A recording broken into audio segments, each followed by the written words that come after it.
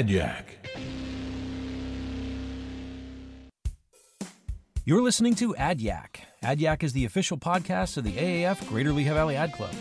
Our mission is to inspire creativity and enhance the professional development of the advertising and marketing communities where we live and work. I'm your host, Bill Childs, and I'll talk with artists, designers, writers, directors, photographers, along with those who work in a creative capacity. Our aim here is to serve as a creative resource to help you stay informed, entertained, and above all, inspired. But first, I want to thank ASR Media. We appreciate your support and collaboration. For several years now, I have been experiencing the phenomenon commonly known as serendipity with greater frequency. It's considered an unexpected, fortunate discovery. But it turns out it happens all the time. You just have to be open to experiencing it. The latest serendipitous event for me happened when I opened an email from Tina Zaremba. Her initial message was followed by a meeting over Zoom, leading to an invitation to be on Yack. Tina is a professional voiceover actor based in New York City, where she brings 15 plus years of experience and has lent her voice to hundreds of commercials, promos, and corporate videos that include clients such as BNY Mellon, Tide Plus Bleach, Airwick, Pantene, Blue Cross Blue Shield, the United Way, Dunkin' Donuts, and the March of Dimes. In addition to working as an in-demand voiceover talent, Tina loves coaching and mentoring artists by helping them create a blueprint for a career in entertainment, new media, by helping them become a solopreneur. Tina studied theater at Western Michigan at the Lee Strasberg Theater Institute, where she received the Sidney Kingsley Scholarship. One of the engaging topics we discuss is her work at the New York Film Academy in New York City, teaching artists how to flip the script when it comes to knowing their worth and how to take charge of their artistic careers. We also discuss why coloring inside the lines is not always the best way to live a creative life. When Tina isn't providing her talent to various voiceover work, you can find her venturing around Harlem with her husband, son, and French bulldog Jojo. This was an intensely personal conversation, and I hope that as you listen to it, you discover something unexpected. Here is my Yack with Tina Zaremba. Okay, Tina Zaremba, how are you doing? I'm doing awesome. How are you doing, my friend? I'm all right. Welcome to Yack. This is going to be fun. I'm looking forward to talking to you. Me too. So I want to start where kind of our relationship started. And I will share that I think all of us get a lot of correspondence throughout the day from people. And sometimes it's just rather bland and rather non-personal and rather just kind of, very salesy, right? Transactional. I can do something for you. You should call me. Almost like making you feel stupid if you don't call the person. Like, I can't believe you're not calling me. I can help your business. I can help your business grow, whatever. And I read one from you, and it was anything like that. It wasn't nothing like that. It was personal. It had details about me. It referenced that we were LinkedIn. We were connected on LinkedIn, and you asked about how the teaching was going, shared some personal things. But I read that, and I just thought, I kind of want to reach out to this person. I want to see what this is. And you didn't ask for anything. You weren't saying like, I'm selling this thing. I think you'd be all about it. So that hooked me. I have to admit, that really got me. And I thought, I'm going to send a response back. And I did. And you responded back. And next thing I know, we're on a Zoom call, and we're like talking about all this cool stuff. And I'm like, Tina, you should be on my podcast. This would make a great podcast. So here we are. We're on it. This is Yack. Welcome to it. And I want to start talking like immediately about what you currently are doing, because I think it's fascinating. So fill me in on that. Sure. So I'm a voiceover actor, as you know, in New York City. I also am an instructor at New York Film Academy, and I work privately with creatives one-on-one, as well as do workshops. And yeah, I tell people that voiceovers is like acting on steroids, and my work with students, whether it's at New York Film Academy or outside of New York Film Academy, is really focused. A portion of that's voiceovers, but honestly, a larger portion is flipping, as I told you, the narrative of being a starving artist to being the CEO of our career. I love this topic because this is a topic that I struggle with as well. I think a lot of artists do. So let's talk about that. Tell me Yeah. about, like, tell me how are you doing that? I mean, what because that's just one of those things where I think there's valuable lessons there, and I don't know that a lot of people are teaching that. So Well, they certainly didn't when I was in school. correct. Whether it was at the university setting or at the theater institute that I studied at. It was more, these are the monologues. This is how you do scene work, because I studied acting. There was nothing in regards to business, even taxes for that matter. Mhm.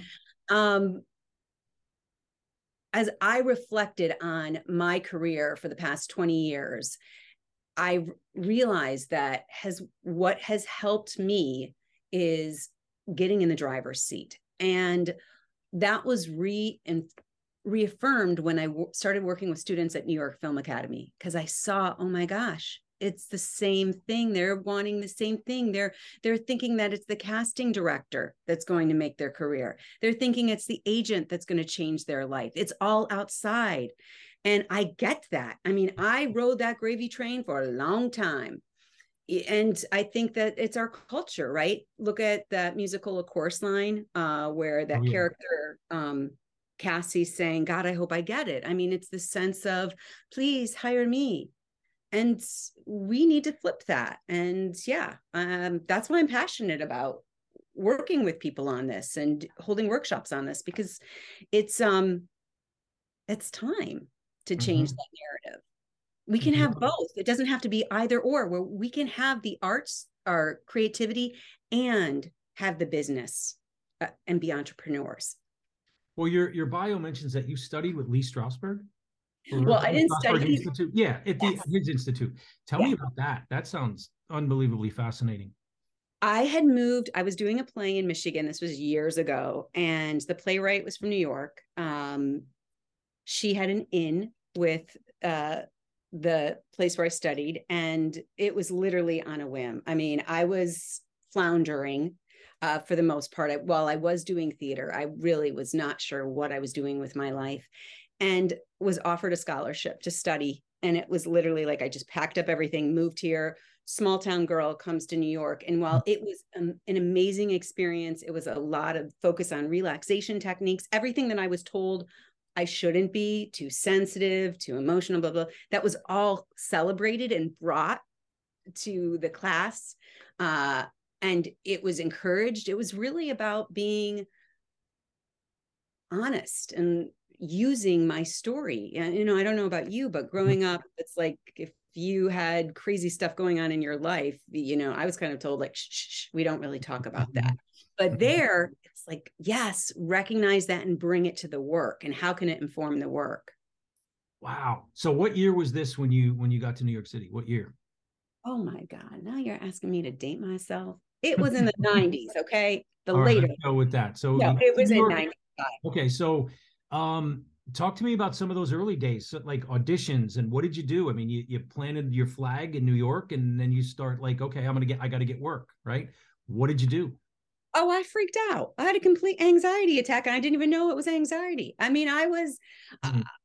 I came here and I did not know anything about the city, small town. I did not know how to read a map. Half the time I'm in the Bronx when I should be in the village. I'm auditioning, but I'm waiting tables more than I'm auditioning. And again, that cycle of floundering was happening. And I think looking back, a lot of it was this mindset of, if you're an artist, you starve. So even though it wasn't Mhm. conscious, I think subconsciously, I was doing things that just, I look back, I'm like, girl, why were you doing that? Why were you just like chasing, chasing, chasing? Versus here I am, this is what I have to say, like it or lump it kind of thing. And taking action on a consistent basis to grow my business. Technology has even the playing field a little bit, right? Okay, so what was the what was the thing that changed from that helped you kind of flip your own script, if you will, into kind of start getting more work consistently and start building that book and start then like kind of being able to see your path a little more clearly. What could you say what helped that? Yeah. What was the catalyst, you know? Probably, I mean, it wasn't one major thing. It was a bunch of micro moments that were happening, and I just became exhausted and just kind of gave up trying to do it the way that I was supposed to do it, which was getting the agent, getting the casting director, getting the jobs. It was an efforting. And that was the other thing. I had a notion of how work had to be, which work is hard. And I was bringing that hard to the work, and it just was not happening. So it was like when I gave up, and then I decided, well, I'm going to get a corporate job and grow up. I remember my therapist, is probably too personal to share, but whatever. I was in my late 20s, and my therapist said, you always liked acting. You did one woman shows. Why don't you get back into that? And I said, no, it's time for me to grow up. I am going into this corporate thing. She introduced me to someone who was a children's entertainer. And I was like, I don't even know if I like kids. The woman really made her living from voiceovers. And sometimes I just jump into things, and I jumped and said, well, I'm going to do voiceovers. And it wasn't like it worked out overnight. It took a long time. Okay. But eventually things turned. Isn't it interesting how we fall into that mindset? You said starving artist, and I detest the fact that there's no other career where there's a starving in front of the profession, right? But everybody has these struggles. Every profession has these struggles. There's no easy path. And as you were answering that question, I was starting to think to myself, maybe that's the way it's supposed to be, because maybe that just weeds out the people that aren't really serious about it. Right? Because the ones that are serious about it, they find a way. They stay in it, right? I know it's hard. I know the path. I know that, creatives, it just seems like get beat up, emotionally more because we feel things so deeply with everything, right? Right. I know I do. And I just wonder, I don't know if I'm just kind of realizing this as we're talking, that maybe that's what it's hard for a reason, because it does kind of, it really makes you decide, do I really want this? And maybe sometimes you do have to kind of walk away from it, but I think that's hard to do. I think it's hard to walk away. I know I tried to walk away from it in the 90s. I went into a sales job. I went into sales, and I thought I could do this. I could live without my creativity. I'll be fine. I could bring my creativity to my role as a salesperson. Right. Mm-mm. That attribute was like, feed me. And I was like, shut up, I'm doing this now. I don't want to, I'm tired of like having to fight all the time for these ideas, or try to educate somebody that doesn't get what I'm trying to, you know what I mean? That whole And did you feel like you were a square peg trying to fit into a round hole during that time? Because that's how I felt in the corporate job. In fact, I had a boss one time tell me that. He was referring to our team, and there was only 3 people on the team. And he goes, one of these things is not like the other. And he was definitely referring to me. But don't you think, I'm sorry, I'll let you speak. Don't you think it finds you though, your creativity? Yes. 100%. Yes. Because what I did was I did what you did. I went into sales, and I didn't follow the rules. I didn't follow the way you're supposed to be as a salesperson. I just thought, you know what? What if I go just and talk to these people and be curious about their business? Yeah. No sales manager is going to tell you that. They're going to tell you, did you make the sale? Here's our offers, give them this, all that kind of stuff. I mean, that mindset is changing, because I talked to a guy that wrote a book called The Science of Selling, David Hoffield, and he was wonderful. I had him on the podcast. And he was like, Bill, he's like, you were actually doing it the way you were supposed to be doing it before you knew that's the way you're supposed to be doing it. Because the salespeople that succeed now are the ones that go in and say, I don't know if I can help you. Let's have a conversation. At the end of that conversation, after what we talk about, I can then determine whether or not I'm the right fit for you, or my products and services are the right fit for you. It's kind of like what your email did, or to me, you were like, look, man, I think you got a pretty cool resume. I hope you're succeeding at your teaching job, and have a nice day. And I went, oh, I want to know more. Let's talk. Let's get right. And that's so. Yeah, I did say, let's do a virtual coffee. And you did say that. That's right. Yeah. Yeah. And you're right. I mean, it's about being human. and recognizing there's another human that you're having on the other end. And whether it's in sales, whether it's in the arts, whether it's in accounting, whatever field, we're human beings. We want to have that connection. 100%. Then the greatest part was when I was working with a buddy of mine. We were at a media company, and he was the sales manager. I was the creative director. Mm-hmm. And he had a small team of like maybe 6 salespeople. And we were in this media company that was very rigid, very like, you do it this way or you don't work here. Right. Mm-hmm. So we had just gotten to a point. What's that? I said, that's great for creativity. Oh, yeah. Yeah. I was a creative director of this place. So we meet in in his office one day, and he says, let's go off the grid.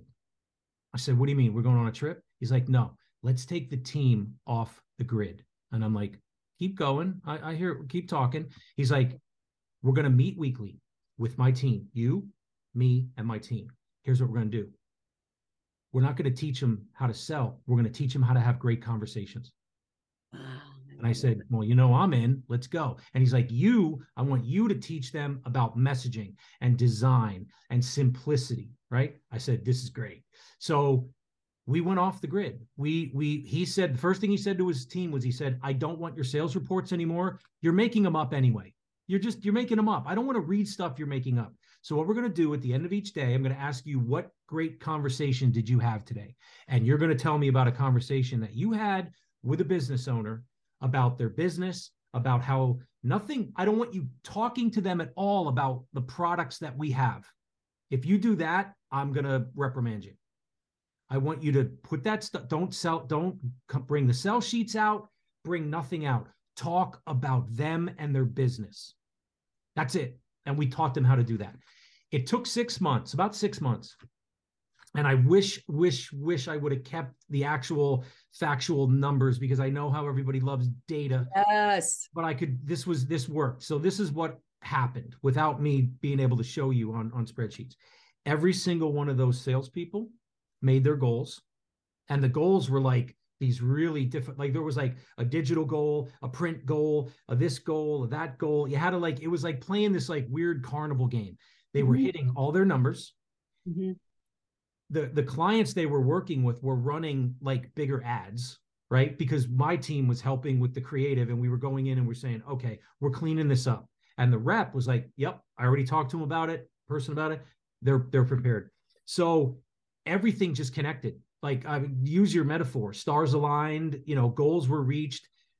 And the manager that was the sales manager at the time ended up getting the biggest bonus that was ever given to a manager in 1 month.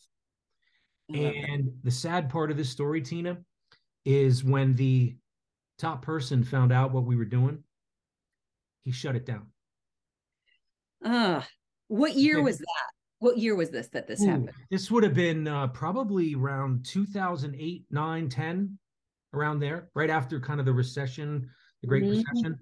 And that was so debilitating, because we did what the numbers people want. We showed the numbers. It wasn't just touchy-feely, look at how nice the ads look at how pretty the ads look. No, this was hard numbers.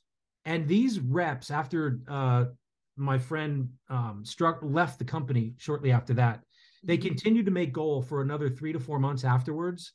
So they got the new manager in, brought the old kind of system back, and then it all went away. Why did your friend, your associate, ask the higher up, why are we going back to the old way if we know this works? Because that's not how we do things here. That was what he was told. You did things your way. We can't have that. That's chaos. We can't have everybody just running their own system. We got to run the system the way, and this system was a little bit more kind of intimidating. It was a little more intimidation, kind of like pressure tactics. It wasn't fun. It was like, make sure you get your sales reports in, all stuff that my buddy knew reps weren't doing. They were filling them. They were just filling them out to just placate. So we took that away. And what was the beautiful thing was my friend did was he said, I don't want you to worry about anything that goes on in this place, about all the crazy emails and memos. You let me worry about that. That's what leadership is. That's what leaders do. Leaders say, you're safe with me. I'll step in front of whatever you're going to have to, normally deal with. I'll worry about that. You worry about those great conversations with clients. It was beautiful. I mean, it was beautiful. It worked. It worked. And we knew it would. And I'm glad I got to do it. But sadly, what we thought in our mind was going to happen was that we were going to get to do that department wide, that we would have been given kind of like almost like, hey, I don't know what you guys did. It worked. Can you do this department wide? How do we roll this out to everybody? That would have been amazing because we could have done it. We would have said, we'll show you how to do it. And it's not about the sales sheets and it's not about special offers. It's about connection. Great conversations with clients. Wonder, is that company still in business today? And are they thriving? Because at the end of the day, the way times are right now, I really believe that's the thinking we need to have. We need to have systems in place that empower the people who are the cogs in the wheel doing things, right? And if you're an entrepreneur and an artist, you need to find a system that works for you and work that system. And that's another thing, is systems were never taught, and processes were never taught to me in any of my schooling. And that's half the battle, is having a system. Otherwise, you're just here and there and everywhere. We had a system. It just wasn't their system. It was our system. So, yeah. And that's the other thing too. In companies, a lot of companies that I've worked, they actually think like I'm some kind of like, anti, system person. I'm not. Even creativity has a process. I use a process with my creativity. It's the same one Da Vinci uses. It's information, or used, I should say. He's not around anymore. Information, incubation, perspiration. What that means is information, gather it all, do your reading, do your research, look at your data, look at your research, put it in your head. And then this is the thing that Da Vinci did. He forgot about it. He just went away from it. And then he let his subconscious mind work on it, right? Because he was waiting and allowing for the aha moment. And then the perspiration part refers to somebody has to then decide what is the idea we're going to work on. Pull it down. Sometimes it reveals itself in that incubation process. That's why you have aha moments, right? You could be driving a car or taking a shower. It's usually when you're taking a shower because that's the only thing you're doing in the shower. Currently, we're not watching TV. We're not filling out our taxes. We're not, reading email. We're just showering. So the brain is like going full tilt. And then, that's my process for creativity. So, I take offense to a lot of these managers that always think like I'm just all about the touchy-feely creative. I'm not. I'm about the business side of creative. And it's unfortunate. I don't know. Maybe I'm just not a good communicator, because a lot of these companies I work for, I end up leaving because I'm frustrated that they don't get me. They don't look at what I'm really trying to do from a creative standpoint to help the business grow. And I guess I don't know, maybe that's ego on their part. I don't know. Bad leadership, lack of understanding. I don't know. Call it. I mean, it could be a multitude of things, but I do feel like I'm hoping we're at a crossroads though, Bill. I do feel there has to be a crossroads where if we're going to have really compelling creative that's going to break through all the noise that's out there, right? Because there's so much noise that we're getting, then leaders are going to have to empower their creative. And that means trusting them and leaving them the F alone.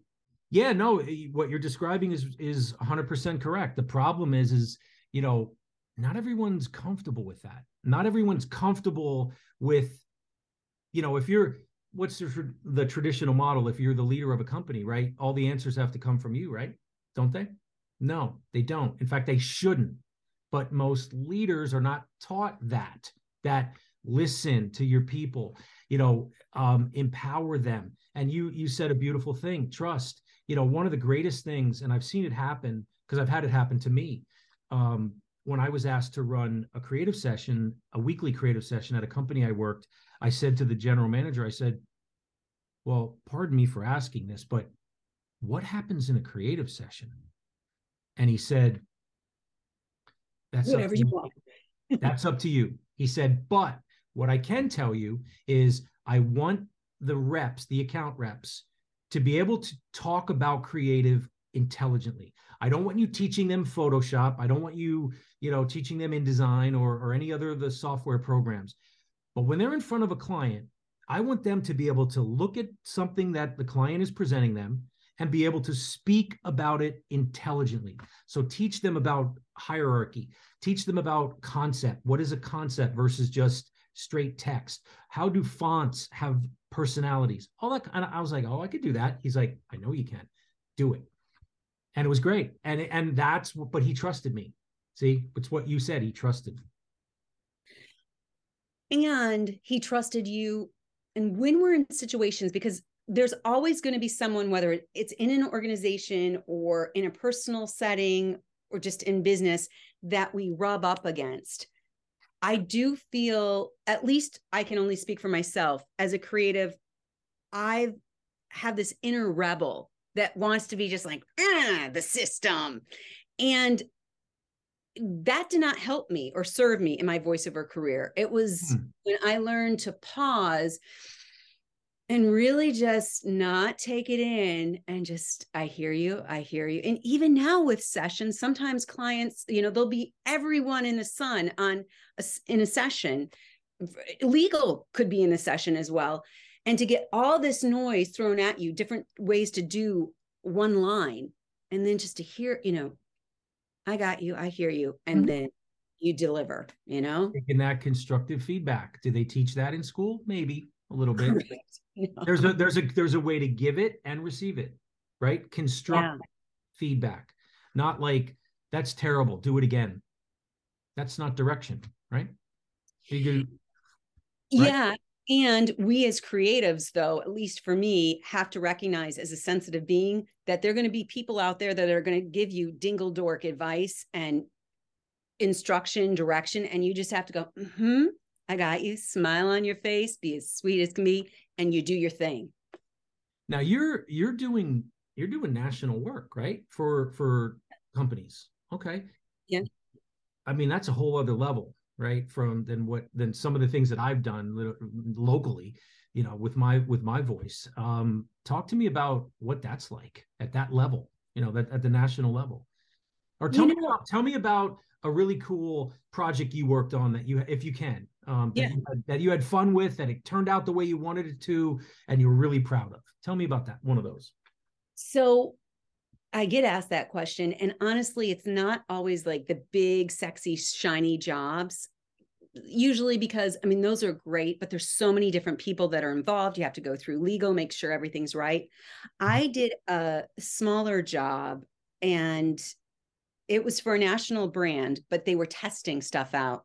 And they wanted me to just improvise. And we just played. And the team really got the value of what voiceovers brings to the project, that it can elevate, that it's storytelling, and that if you have someone who's a professional who's not just reading copy, but connects to the script, that's one thing from Strasberg that I got was, when I take a voiceover script, the first thing I do is go, okay, who am I talking to? And it's someone within my own world that I imagine. It could be my son. And sometimes I'll just start riffing to Jack, and then that's my son, go into the copy. The team that I worked with, they allowed me, and most of my clients do allow me to have my process and then go in it, and they valued it. And that's what's so great, is when there's a collaborative experience like that. And I've had a lot, but the improv one was really fun and stuck out in my head. Well, I think what's really cool is I listened to a bunch of your clips on your website, right? What is your website? Zaremba.com. Zaremba.com. Yeah. Here's what I found very fascinating about your website. And you have a bunch of samples there. It's all you, right, on the voice, but it's not. It's different. It's like, ooh, I see what she's doing there. Oh, that's different. Oh, it's like, it's almost like your voice is like this instrument, that you can play differently the way you want to kind of to play to what you were saying about a target demographic, or, the type of read that it is, whether it's narration or an instructional video or a 30-second spot, right? So I thought that was really really cool how you do that. Thanks for saying that. And yet, I'm not in animation and I'm not doing anything intentionally to tweak my voice. My Mhm. belief is voiceover is less about the voice and more about the sound underneath the voice. And what I mean by that is the intention. What is the intention? Who am I serving here? And what do I want them to hear? And I always, my focus is on connection, because I know that when someone's talking at me, I tend to go like this. And when someone is really caring and wanting to connect, I want to lean in. So That's yeah. awesome. Talking to you as opposed to at you. Right. And Mm-hmm. sadly, so many radio commercials just scream at you.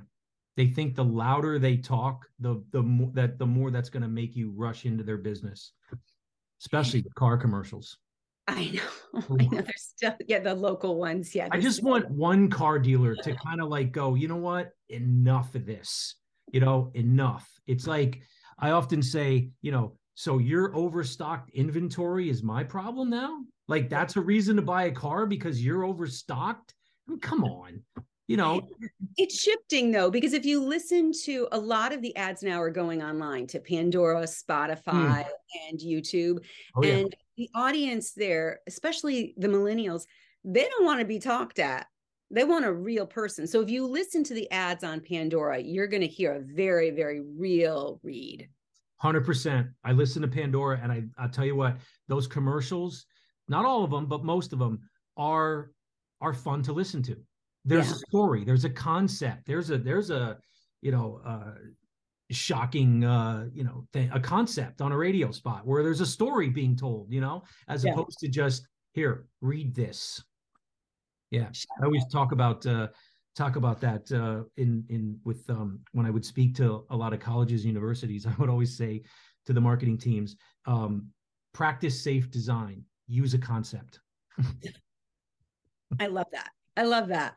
So tell me, Tina, what's your creative process? What is it? How do you go about it? What's Oh my gosh. I knew you were going to ask that question. And I was like, God, I would love to give a really brilliant, answer.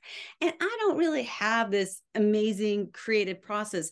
When it comes to copy, I'll do things like I said, where I will connect. I'll imagine I'm talking to a friend or to my son, or sometimes I'll use triggers before I go into something. Creative process in terms of my business and the clients that I work with one-on-one with their careers, that's more, all right, listening, being still, journaling, working out, walking in nature, but it's not like, okay, I'm going to go have a creative process. It's just thinking, marinating on, all right, I'm going to be doing a workshop and going for a walk and allowing what is to come to me. That is the process right there.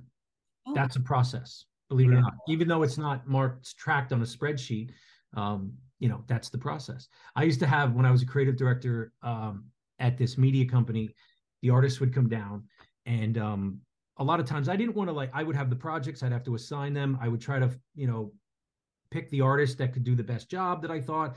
Some people were better with grungy, kind of edgy stuff. Some people were better with more corporate stuff. But I would always try to give them something, some kind of quick sketch. I didn't want and I always said, look, I'm just giving you this quick sketch so you have something to start with. Your job is to make it better. Okay. You're not going to offend me. In fact, that's what I want you to do. I want you to make it better. And this one artist would always come down, and I don't know why, but I was always in a playful mood. Her name was Sarah Sterner, and she'd want to come down and get her project. And I'd be like, oh, let me show you this video real quick. It the latest cat video. And she'd Bill, I really, okay. No, go ahead. Show it to me. And then we'd watch that. And I'd say, oh, that makes me think of another. And all she wanted to do was get her project. And to me, that was part of my process. even though I'm, I can't believe you're saying that, because my best girlfriend, she and I actually was talking to her earlier yeah. about our talk, and she was telling me that's her process. I'm like, your process going to the internet? And she was like, she said something very similar to that. And that's what I mean by the information. Information doesn't mean, oh, I got to go get my Encyclopedia Britannica, sit down and pour over every. No, it's all different. It's calling a friend and going, hey, what do you know about Tide washing detergent? Yeah. We're doing something on that. And then it's maybe going to the grocery store and look at how Tide presents itself on that's the information phase. So it can be a bunch of different things for people. It's not like, wait a minute, 1A on my spreadsheet says that I need to sit in silence for 5 minutes. Okay, I'm doing that now. That's not how creativity works. But Never here's has. the thing, Bill. We have been, and you and I had a conversation about this, from 5 to 18, 22, however long you're in school, we've been talked at and told to absorb all this information. And no one's ever really said, this is how you think, or you need to be empowered to know that you can think on your own, or you can trust your heart and your gut. And I don't know why I'm pointing at my brain when I'm saying, but you can trust your gut, your heart, and your head to make things happen. We wonder why we're constantly doubting our art or an idea we have, because we've been taught to get information from everyone else, but trust it from within here. Right. 100%. I mean, that's what I'm trying to do in my classroom, with the students that I'm working with. We just had a great conversation today. I'm making them do public speaking. Oh, you mentioned that. I think that's great. And I am blown away. I'm gobsmacked with the sensitivity of the topics they're covering, the way they're really owning their words. They're vulnerable. Like, I'd be happy if they just went up and talked about a great meal that they had last night, because the exercise is that just get used to being in front of people talking. I mean, they're talking about some really deep topics that are important to them. And I'm just like sitting there like, oh my God, this is like amazing. And they're really embracing it. They're really embracing it. I'm so proud of them. I mean, it's been great. And no one taught that to me. I did one talk in high school. One. I did a presentation on how to shade an object, like with pencil. That was it. Then I get out in the real world and I realize you have to talk at meetings, you have to talk to clients, and then if you're a designer and you want to be a good one, you have to talk about why you're designing what you're designing. Why did you design it this way? So they're getting that from me. I'm teaching them that. And I said, that will benefit you far beyond the classroom. You'll be good for job interviews because you'll be comfortable talking. And again, with what they're talking about, the topics that they're talking about, they're not going to have to go talk to those things about about personal things that they're feeling and experiencing every day in their life. It's just going to be more about them and a job that they're going to apply for. And I'm going to morph that into the next thing they're going to have to do is then they're going to have to start talking about their art. So I will put it up on the screen, and then they will have to talk about a piece of art that they created, why they like it, maybe share some of the elements that they used of art, the principles of design that they used. And then it really starts to kind of coalesce. And then I have a feeling they're gonna really see after they get out of school, like, man, I'm so glad he taught us that, even though they resisted it initially. I commend you, and I feel it'll be interesting to see how they are when they talk about their art, because that's where I find people can get a little uncomfortable, because they can feel, you mentioned, we had a conversation about rejection. It becomes then about me, and especially if you're an actor or a voiceover actor, because we are the instrument, right? So I'll be curious to see how they navigate those waters. Yeah, I don't know. We're going to see. Let me ask you this. Why do you think, and this is a big question, but why do you think creativity is so misunderstood by so many people? Not by the people who do it. Obviously, we understand it, but why is it? Why do you think it's just misunderstood? I think creativity has had a terrible PR person. Whoever that person is should be fired. You know what? Creativity needs a whole new rebrand. You're in charge. So let me ask you, why do you feel it's so misunderstood? And how do you define creativity?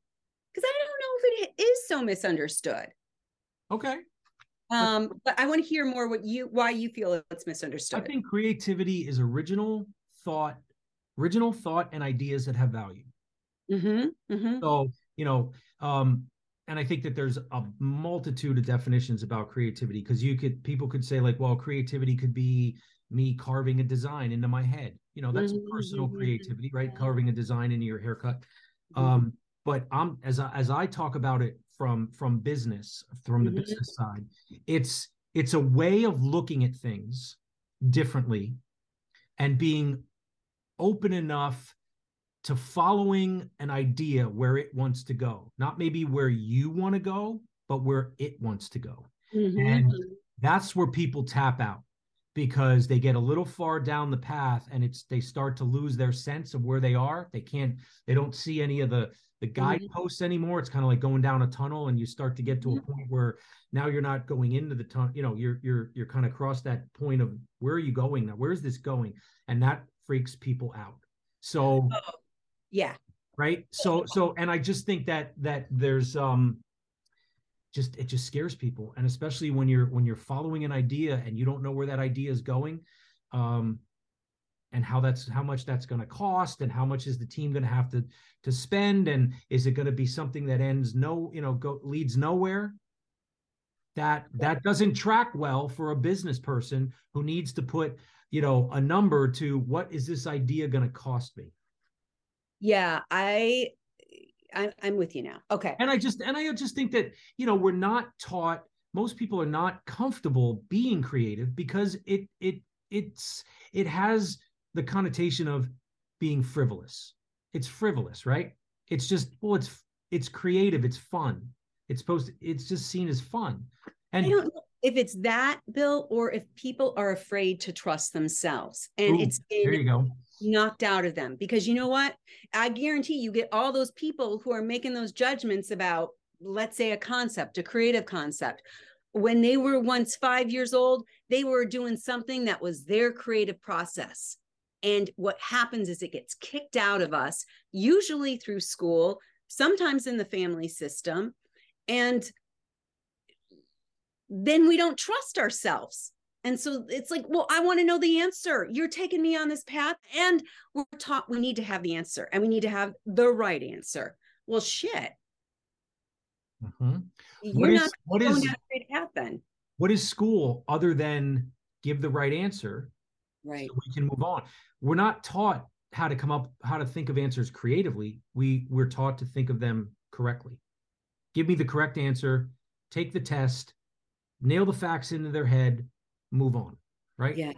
And I've talked about this on previous podcasts. Our educational system was literally created to train factory workers for the Industrial Revolution. That does not serve us now as a society.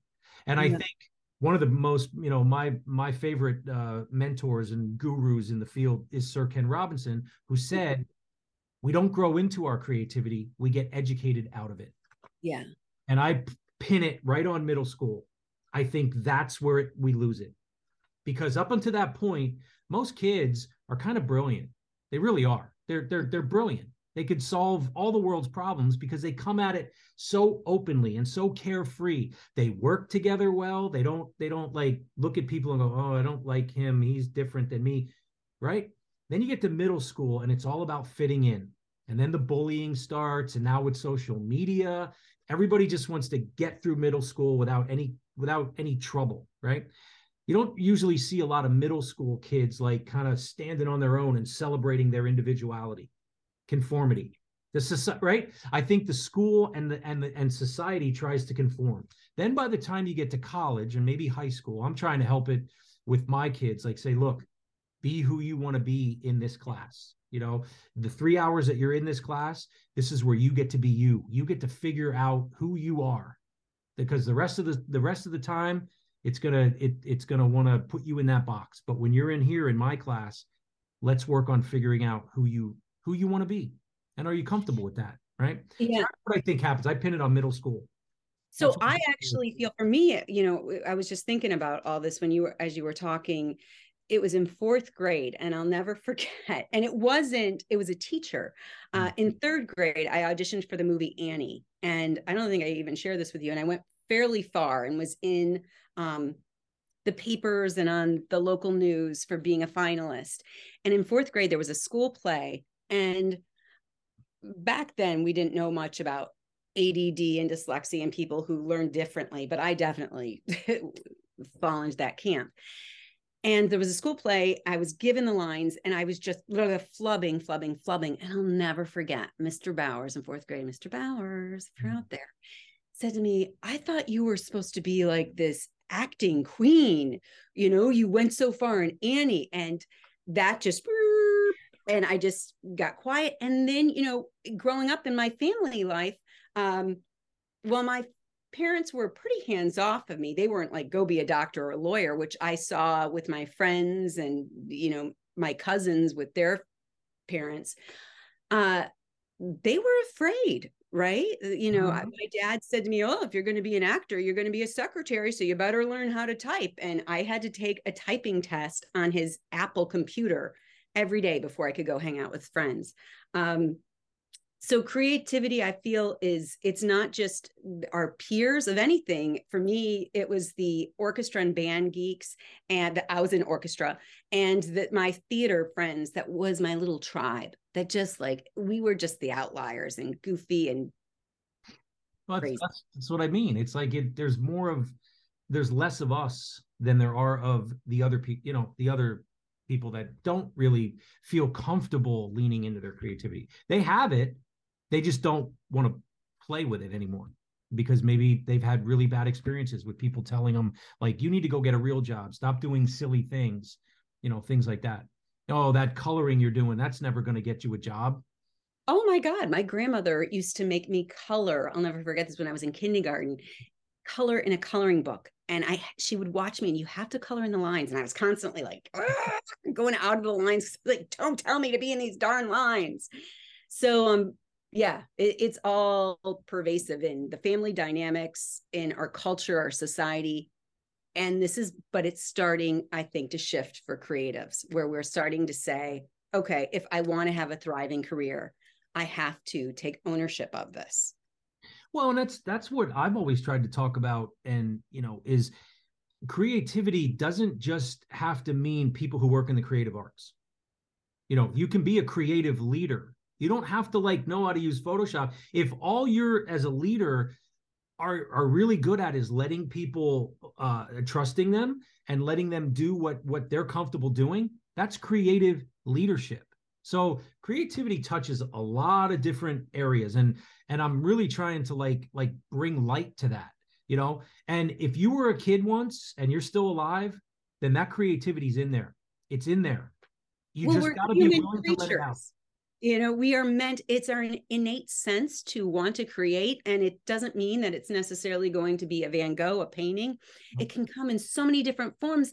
And I do feel, to your point about watching cat videos, it can come in many different goofy, fun, direct, warm, indirect ways. So I knew this hour would go quick, and it's like already almost time to stop. Can you believe that? Yeah. It feels like 5 minutes. So I got to get some rapid fire questions in there. Okay, go for it. So would 8-year-old Tina be happy of the person you become? Oh my God. I feel like I could tear up. She'd be like, it's about time, girl. Yeah, I think so. It took a while, but yeah. That's awesome.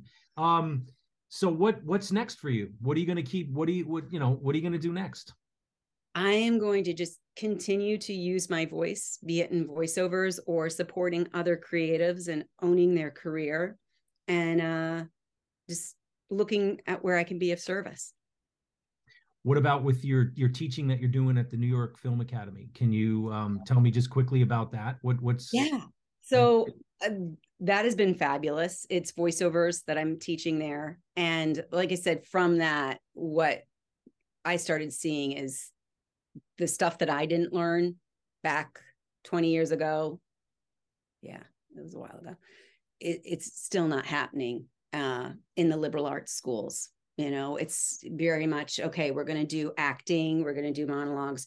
So I am working with New York Film Academy as well as other schools to talk to these students about, listen, it starts with self-awareness. It starts with your self-talk and then self-agency. You're in charge.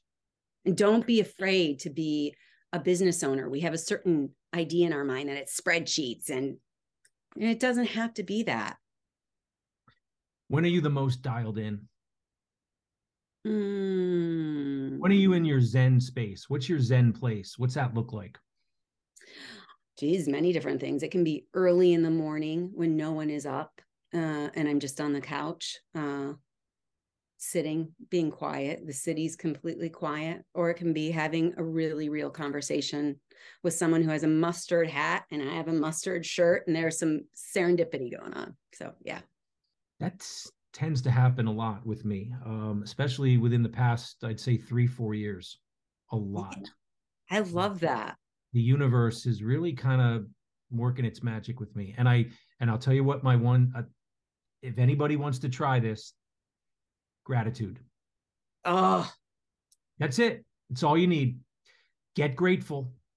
Get grateful for your life, what you have, the people in it, and the work that you do in your heart, and mean it, and then watch what happens. Watch what happens. absolutely. I mean, I went through breast cancer 4 years ago. And so for me, no joke, waking up every day, I'm like, thank you. Mm-hmm. It's another day above ground. And I sincerely mean that.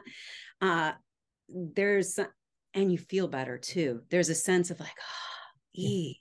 I know. Trust me. I know. I was not a happy guy for a really long time. And I just kept getting angrier and angrier and angrier. And all that energy did was push things away, Yeah. and it's just so much better when you don't, gratitude. It's not like you have to have everything and then you're grateful. Be grateful for the little things, those And little right now, moments, right? In the moment, right? And it works. I know it sounds silly. I know it sounds corny, but that's my secret. That's what I got. oh, what I say to my Your students, gratitude. what I say to my students at New York Film Academy, as well as, outside that I work with privately, is BYOE. And they're like, what? I'm like, bring your own energy. Your energy is, and the way that you don't just go, oh, I'm going to feel good. No, just start. I'm breathing. Thank you. I've got my limbs. Thank you. I get to have this conversation. Thank you. I have good people in my life that want to Yes. do well. I mean, right there, the three you gave are really all you need. Now, now you can go deeper down in the list, and then you start to realize, wow, I really do have a lot of good things in my life that are really, they're real and they're there. You need to just look for them. So that has been a game changer for me. And I don't know, there's a lot of people that could probably talk about this a lot better than me, that knew me during a lot of my career, because I just felt like I was constantly grinding against, and because there was a lot of ammunition that I was given about, creative and ideas, and not letting me kind of do what I wanted to do, and they don't get it, and just kind of just that all changed about 4 years ago. Totally changed the perspective. And was there something pivotal where you just said, okay, I'm putting my stake in the ground and I am done with this? Or was it a slow? No, it was two pivotal things that happened 2 weeks apart. One was a job layoff. Mm-hmm. And then 2 weeks later, a 30-year marriage ending. Oh, yeah. So, a lot of rejection there, and a really rough road that I didn't know I was going to have to walk down, or what that was going to entail. So, a lot of introspection. And then COVID happened. So you would talk about introspection. So then, even when I had the next job, I landed the next job after 7 months, then that job ended. So I think that was the real catalyst then. Going through the divorce of 30 years of, who I was married to, and then thinking, what am I going to do if I don't get called back to this position that I already had prior to COVID? So called Putting the Work In. Work on yourself. I went inside. I did. I went inside, and I remember, Tina, I remember the moment that it happened, or that I knew it was going to happen. This is going to sound silly, but I was in my bedroom, and I closed the door in my bedroom, and the door closed. I can still hear it closing. And there was this presence or voice that said, "You're going to heal in here." I was like, what was that? What was that? Who said that? Like, and that's what I did. I healed in that room, like a cocoon, right? And just looked at my life, looked at how I acted, looked at how I became and how I interacted with people. And you know what? It wasn't pretty. And I thought, got to change. And then I started, without like kind of like really consciously thinking about it, I just started feeling more grateful for what was left of my life, you know? And that was the start. And then it really took off when I met Kelly, who I'm with now. Who's a fabulous my fiance now. Yeah, she's a brilliant artist. That, and then it just took off. And I'm rolling with it. And I still have my days where I may get a little, you know, off balance, or, you know, maybe I get an email of something that I didn't like, or, you know, maybe I fit, but I get right back on the groove, get right back in the groove. And that's what I would, if someone said to me, what's the secret? Gratitude. And I would add gratitude and this moment. Just it's this moment because for me, and you know, Western society, I know we got to wrap this up, but I just got to say this. It was not focusing, and there's something out here. So when this happens, then I'll be okay. Right. And you know, when you get a cancer diagnosis, you're like, shit. So for me, it was, okay, it's just this moment right now. I need nothing else. Nothing else is going to make it better. I just have this moment. And then the next moment. Yes. And it's just these touchstones, right? And that's all we need as artists and human beings. We don't have to know the whole path. You just go on this stone, and then another stone will come. It's like in that Indiana Jones movie where he walked and a stone would light up, and then he'd walk and another stone would light up. That's all it is. Trust the process. But it's like, what's the process though? Where's the book? I'd like to see that. Trust the process. I wish we had more moments to keep going with this. Yeah, I know. And I had high hopes for this. I will tell you, this blew my expectations. Oh, wow. Thanks. I had pretty high hopes on that this was going to be a good conversation. And oh my God. Cool. Thanks. It was really lovely. Yeah, thank you so much. How can someone kind of follow you? Like, what is, you know, if someone wanted to kind of, you know, look at your work and see what you're doing, just give me that stuff real quick. The NYPD will tell you. It is www.tinazaremba.com. So I'm sure you'll link it. And I'm on the socials, Tina Zaremba VO. Yeah, reach out. I'd love to talk to more creatives, and which is basically all human beings in my belief system now. But yeah. 100%. I am so glad we met. Me too. And that we got to do this. Thank you. And I really appreciate it. Thank you. Be well, okay? You too. And be grateful. Yes, I am. All right, Ad Yackers. Hope you enjoyed it, because we have many more great conversations planned and guests lined up ready to yak it up. Ad Yack is sponsored and produced by ASR Media. Theme song was written and performed by Dan Ross. Location recording was at JT Norman's Design Studio. Ad Yack is the official podcast of the AAF Greater Lehigh Valley Ad Club. Stay hungry, stay humble. Till next time. This episode of Ad Yack is rated O for, oh man, that was good.